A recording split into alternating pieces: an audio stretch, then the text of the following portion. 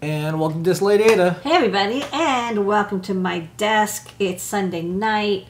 It's engineer o'clock. It's time to see what I've been hacking on. You got some samples, and we're going to do great search, and we got to do a thing later tonight, so we're going to make this a very efficient show. So this is going to be a breezy one, but I still have some cool stuff to show off. Oh, we always do. Okay, so first off, let's go to the overhead. I'm going to show off some cool samples I got. So, I just got, I got some funky, weird things. So this is, I've never actually, I've kind of heard of these. I've never seen them before. So this is a rotary encoder. So it's like clicky. And it's encoder, but it's hollow. I see people who are trying to make, rotary encoder with OLEDs in them. And it's like, how do you do that? Well, you could do it like this because the part that rotates, would be the outer ring. And then you could have electronics come through and have a display or something. So this is kind of neat. I think these are used in automobiles. Like this was sold as a replacement for a car, like a knob thing for like selecting like AC or fan. So you got this. That's one sample. All right. I was like showing weird stuff. Fact of notice, I did a lot of like parts sourcing and redesigning this week, so I didn't do a lot of new hardware. And here's another. This one is smoother. It's not as clicky, but it's also a rotary encoder. But I'm thinking of stocking these. Maybe make a breakout for them or something. Okay, and then next up. Oh, and then I got like a tall one. These are all kind of similar, but also this one's very clicky, but also rotary encoder. But then again, you can imagine the 3D print. This stays still. And then there's a 3D printed part that clamps onto here, clips onto, there's these notches, so it'll stay in place. And then above it, you can have, a thing that doesn't rotate that has a display. So, you'll probably see this soon in some Noah and Pedro project that we come up with. Yes. And then I got this joystick. So, one of the things I really like the modern, Switch PSP style joysticks. But they tend to be, they're actually digital. They're not analog anymore, which is actually the right thing to do because analog potentiometers get scratchy. They get worn out from like people constantly numbing them. So if you actually went and got replacement, like I think the PSP Vita and the Switch, the potentiometers are not analog. They're digital. They use a magnetic, they use a magnet and they use like a 3D magnetic sensor to detect the motion, which means that they don't drift as much and they don't get scratchy. Because it's very hard to replace the joystick, and of course they used a ton. So what's nice about this is a potentiometer version, but it's got that nice soft rubbery feel to it, and you got the 6 pins for the 2 analog potentiometers. So there's some couple fun samples, mechanical samples that I got. Another thing I got that you'll see coming soon to the shop is for those who remember. We had I did this revision where all of our solderless breadboards, I really wanted like really nice ones. So I spent like months sourcing different breadboards that had clips that were really easy to plug and unplug boards from. Like they're what Phil B likes to call buttery smooth. And they also come with a metal plate, basically just upgrading, premiumizing the breadboards because, even though they were well more expensive, they were well within the price range I was comfortable selling at the same price. So all of our breadboards got updated.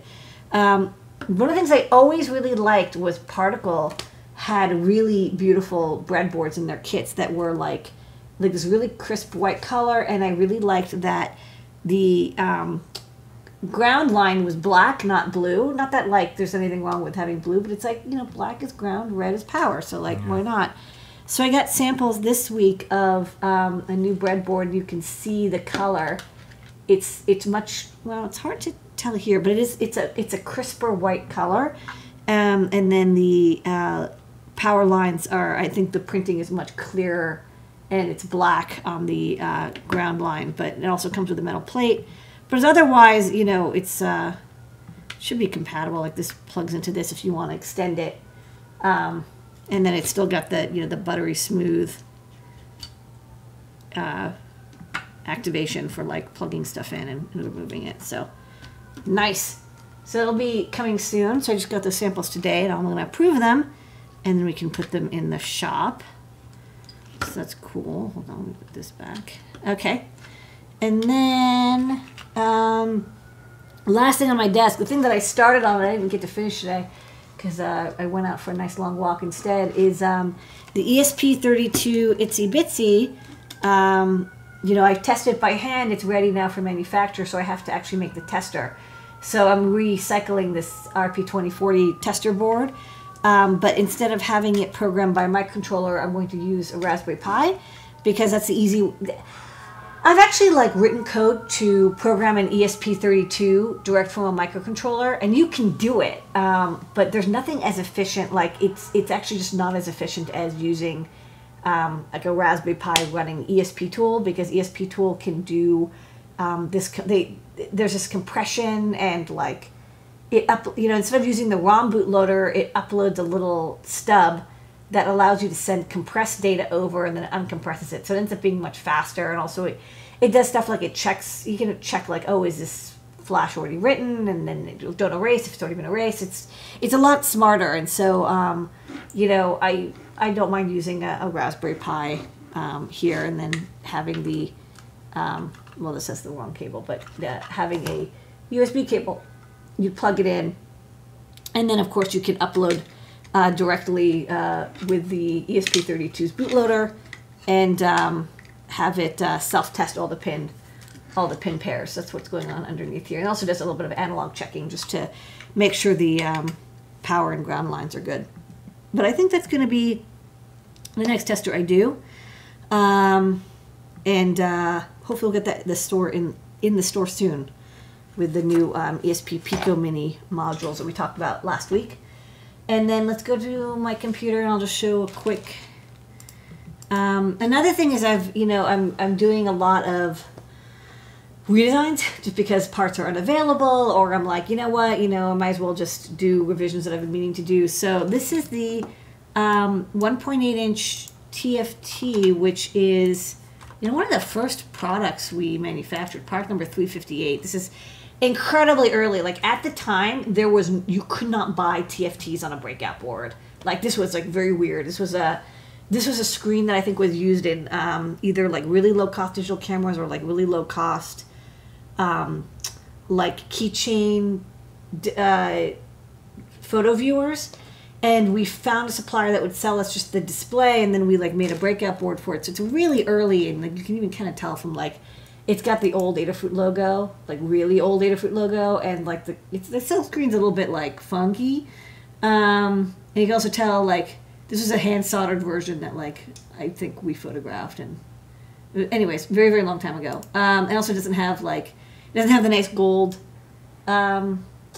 mounting holes, and it doesn't have any text here. It was at the time it actually made a difference if you had text only on one side. It was a little cheaper. So I was like, let's give this a little bit of a refresh. So one of the things I did this weekend is I updated it. Now has the new logo. The text is nice and wider. I put the nice plated mounting holes. I updated all our packages, like the SD card package. I've tweaked it to improve it a little bit, and then I added an iSpy port, which I'm going to try to do to all the TFT breakouts, and that basically means, much like the the 1.69, I know for sure, having this connector, and then you can put the TFT anywhere and you can plug it in. And I'm working on making adapters for Raspberry Pi and QT Py and Feather and stuff. But basically just instead of wiring, trying to have an SPI TFT version of STEMMA-QT, except of course STEMMA-QT is easy because it's power, ground, and 4 wires, so easy. Whereas SPI is this is an 18 pin connector, and I think it's 18, and there's just you need so many GPIO because with e-inks you need the busy pin, the reset pin, the memory CS, the TFT CS, the ECS. There's a lot going on. So using the same connector that DF Robot is went with, I was like, well, I like sticking with existing standards. So adding that port to the back of all these displays will make it easy. And for a year there, I couldn't get any displays, so I kind of stopped doing display stuff. but I'm getting displays again. So I was like, you know what? Time to refresh. Maybe we do some of those old designs to add that port. And it'll make it easy for people to plug in our displays. And you don't have to, hand wire everything. So it's coming back. It's not over yet. But that's kind of what I've been engineering. It's a little bit of everything. All right, let's do the great search. Okay. Where in the world is that part I need? The Great Search with DigiKey. The Great Search brought to you by DigiKey and Adafruit. Every single week, Lady Ada uses her power of engineering to help you find things on digikey.com. Lady Ada, what is the Great Search of the week this week? Okay, so this week, it's actually a lesson I learned about finding alternative parts for obsolete components, which is to always read the PCN. Even though you might think, like, oh, you take the suggestion of what the alternative component is, it's always good to read the PCN. Sometimes there's, like, little hints inside of it. So this week, one of the parts that I had to find an alternative for is this SPI FRAM chip. So let's go to the computer, and I will shut off. Okay, so SPI FRAM is, like, I think one of the underrated chip technologies out there, because every week we have somebody who's like, even like last week, somebody's like, I really need to overclock my RP2040 or my 7051 because I'm trying to stream data from an accelerometer to an SD card, and I'm running I'm not able to stream the data. I need to be faster. And what they don't realize is that it's not frequency based. It's not how fast the processor is. What you're dealing with is you're writing data to NOR flash, like SPI flash, or on a micro SD card. And when you do that, you have to erase blocks and you have to write blocks, and that can take hundreds of milliseconds. And so, you can stream data to SD cards by, like, being really careful with, like, internal memory management, and then you buffer the data and you write the data. In fact, a lot of times when you look at how digital cameras work, they'll have a big chunk of SRAM. When you take a photo, it has to stream the data to the SRAM, and then it writes that data to the SD card. Because again, the SD card can take hundreds of milliseconds to erase and write flash blocks. Now you can, like, pre-erase the blocks, and there's, like, stuff you can do. But basically, if you're trying to stream data to non-volatile storage, EEPROM and flash memory have this issue of, like, block erase, block writing taking a long time. Whereas FRAM does not have this issue. FRAM is instantaneous. It basically has the speed of SRAM with the non-volatility flash memory, but it's a little bit more expensive. So, like, this is 256 kilobytes, but it has the price cost of multiple times what it would be if it was NOR flash. But that's the trade-off, right? You want to have very fast data, use this. So, I do recommend people who, especially when they're doing, like, data logging in like model rockets or UAVs, anywhere where there's a really high chance of damage. Like, you want to write the data and you want to store it, but there's also a chance that thing could explode, and, like, you want to be able to recover the data, or, like, power gets cut very quickly, or for extreme low power usage, because again, you don't have to have that power spike to erase blocks or write blocks. And unlike SRAM, you don't have to provide power constantly. You can cut the power after you've written the data. So it definitely has a really cool use case. But anyways, this chip that we use is no longer available. It's obsolete. So, this is the part that we were purchasing, 4 megabit SPI, 40 megahertz, and 8 SOP. Unavailable. Again, this is chip shortage. A lot of things are going obsolete. Older lines are getting dropped. And so, you go down to substitutes, and there is a substitute, and it is in stock, and I may still use this part. But what's interesting is, well, first off, it's a little bit more expensive, and I also have to get a couple samples and make sure that not only is it pin compatible, but also that the commands used to, like, read and write data, like, there is a standard called JEDEC for SPI data, but there's often extensions to it. Not every company uses the same extensions. You know, we've dealt with this in CircuitPython. Basically, you should always look at the data, you know, get the chip after looking at the data sheet. But then I was like, you know what, you know, before I book this order, let's look at the PCN, the product change notification from Fujitsu. And you can see this was a last time buy. You know, we bought some at the end, but we're going to run out soon. So the chip that we're using is this one is affected. And basically, you kind of have to read what's going on. And basically, it sounds like there's a company that was doing the packaging, that they would actually take the die and they would put it into an SOIC chip and then bond the wires. And like they're basically shutting down the SOP production. And so they're going to change that product, you know, they're going to change from that specific packaging manufacturing to a different one. And what's interesting is that I've seen this before in other companies, and they usually don't change the part number. They just change the packager, and they're like, hey, you know, whatever, sorry, like it's like a little bit thinner, a little bit wider, like you have the deal. But in this case, they actually did change the part number. So what was this one is now this. Instead of JNE, it's BCE. And just for kicks, I was like, well, you know, like, is that available? And it turns out that it is available to order. Now, it's not immediately available. You know, it's going to basically be in stock in 5 months.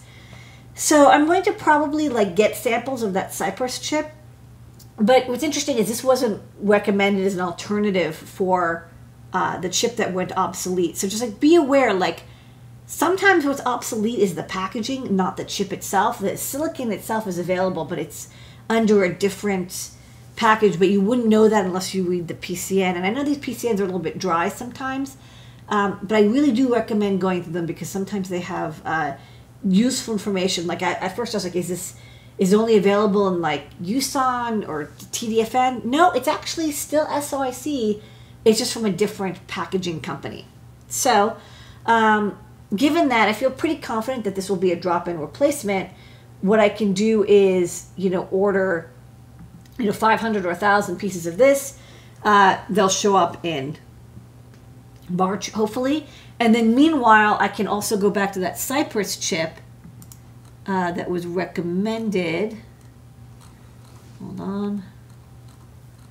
Which was, sorry, 1 second. This one. Try this because it's available in stock, and I might like have it as an alternative. Just make sure that the firmware works with both. Use this. It's a little bit more expensive, but it'll like get me to March, and then in March I can get that new old, you know, packaging style and swap back and forth. So, you know, it's a chip shortage. We're kind of coming out of it, but there's still like a little bit of rockiness on the way out. So staying flexible with different components. Swapping back and forth is going to what basically gets you through the next 6 months, I think, of just dealing with minimal shortages. I mean, the lead time, 5 months is a lot, but look, it's not 2 years. You know, I'm not seeing 99-week lead times anymore. So I'm going to pick up some of these and try this out. So this is my Great Search pick. That's the Great Search. Where in the world is that part I need? The Great Search with DigiKey. Okay, and then Is there any questions? a question that came Sure. up. Someone said, "Oh, maybe let DigiKey know to suggest that as an alternative too." I will, but this is like something I bumped into Live. you know, today. Okay. But yes, they watch this video, so they'll know. Okay, if someone has a Trinket M0 connected to their computer running CircuitPython and mounting it in bootloader mode when the computer is rebooted, any ideas on how to mitigate that? That's interesting. It shouldn't. It should boot up directly. Wonder why. That's interesting. it's So a if it's in brownout. it mounts in bootloader mode when the computer's rebooted. You know, maybe check the BIOS of the computer and see if it has any Yeah. I do things to USB devices. I wonder if it's like trying to boot from it. Yeah. Maybe make sure it's your BIOS isn't set to boot from USB. Yeah. Because if so, it might have like some weird. Or also check your modem manager, because the Modem manager. Yeah, no, it's a What? Yeah, I'm telling you about the modem manager. The modem manager has been This show is sponsored by US Robotics. The PC Shopper Yeah. is gonna sponsor this video. Okay, the reason is that the SAMD21 chips, when you open up the serial port at 1200 baud, they kick out into the bootloader. That's a Arduinoism. Basically, you kick it at 1200. It's like, well, why would you ever open it up at 1200 baud? That must be your signal that you want me to go to the bootloader, and it goes into the bootloader. The problem is that if you're running Linux or like some other computer and you have like a really old mouse driver or modem manager, when it starts up, it's like, oh hey, is that COM port? Is that a mouse? And it opens it up at like 1200 baud. That might be confusing.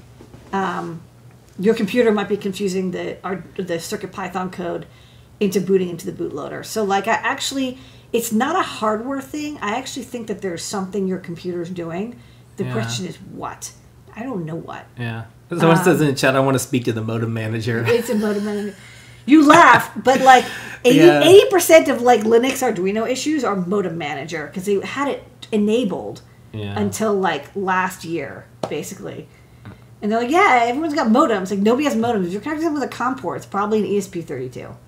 Yeah, someone also suggested could be some weird things where it cuts the power and resupplies it in such a way that it interprets it being akin to the reset button being hit twice, assuming the Trinky does that if the power supply. It Yeah, could. I mean, you could try going through a hub.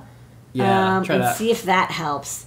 It's a little bit of an unusual thing. I'm kind of guessing it's something either in the BIOS trying to boot from the drive, or if it's Linux, you have something that's opening up that COM port and messing with it. Yeah, that's fun. You got the golden ticket.